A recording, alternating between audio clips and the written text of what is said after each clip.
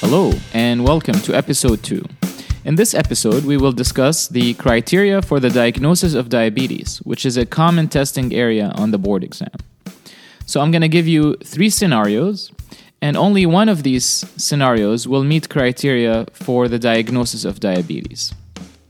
In the first scenario, we have an 18-year-old who checked their finger stick glucose 3 times, and the readings were 220, 200, and 230.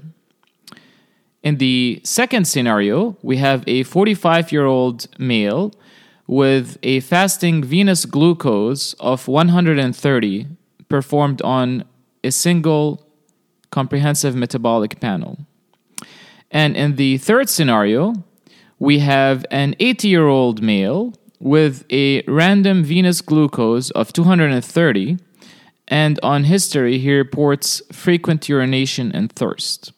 The answer here is that only in scenario 3 can we diagnose diabetes, and that is based on the ADA Standards of Care in 2023, which state that diabetes can be diagnosed based on 2 abnormal tests in asymptomatic individuals, such as a fasting plasma glucose equal or above 126 milligram per deciliters, and fasting here should be 8 hours of no caloric intake, or an A1C test that is equal or above 6.5% using certified methods standardized to the DCCT study assay, or an oral glucose tolerance test with a 2-hour glucose of 200 milligram per deciliter or above. That is using 75 grams of glucose and making sure that the patient is not on a carb-restricted diet for the 3 days prior to the test. Now, if a patient has classic symptoms of hyperglycemia or a hyperglycemia crisis, then it is possible to diagnose diabetes using a single venous glucose that is above 200 milligrams per deciliter. So basically, in the scenarios listed above, there are a few tricks to look out for. The first is that diabetes cannot be reliably diagnosed on finger stick glucose, and venous glucose testing should always be utilized.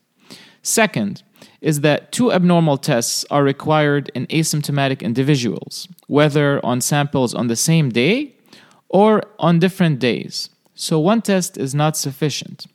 For example, if you have an abnormal A1C, then you can do a repeat test, either a repeat A1C or fasting plasma glucose or oral glucose tolerance test as soon as possible to confirm the diagnosis. If the confirmatory test is normal, then you should repeat the same test that was abnormal to begin with. If the repeat test is abnormal, then you can diagnose diabetes. While if the repeat test was normal, then perhaps the first test that was ran was false positive, and it's recommended to repeat testing in 3 to 6 months.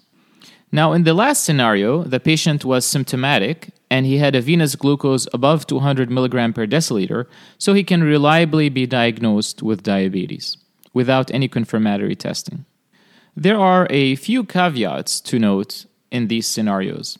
All the tests are not equal. For example, A1C and fasting plasma glucose tend to have more false negatives than the oral glucose tolerance test. But they were introduced into the criteria because they are more convenient tests to be done, and they allow for increased screening for diabetes.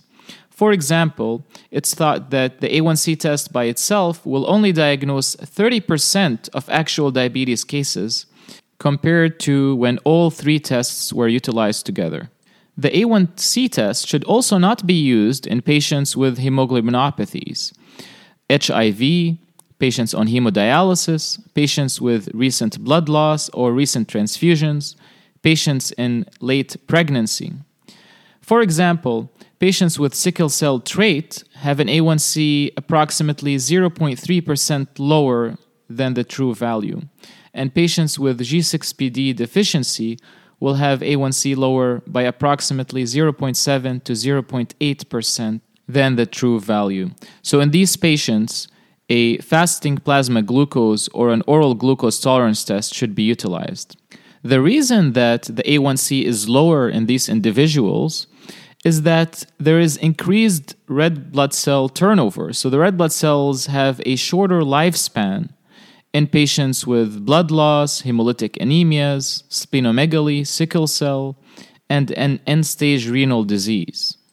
Now, in patients with vitamin C and vitamin E deficiency, A1C can be reduced, but not because of reduced red blood cell lifespan, but rather because of inhibition of glycosylation of the protein in the red blood cells.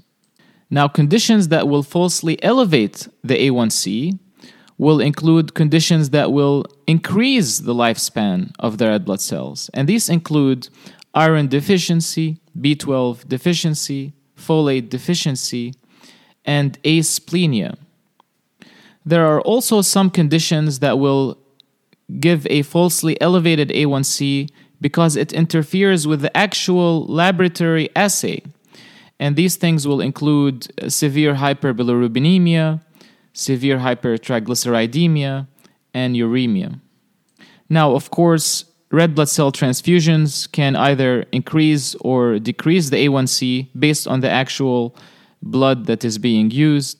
So if the transfused blood has a low hemoglobin A1C, then it will cause a dilutional effect in the individual. And if the blood has a high A1C content, then it will increase the individual's A1C. This is, again, an easy concept, but one that carries many tricks. So the exam question writers would love to test you to make sure that you actually know the details and the specifics of the diagnostic criteria and the pitfalls to using the A1C test and why they happen. And this concludes episode 2.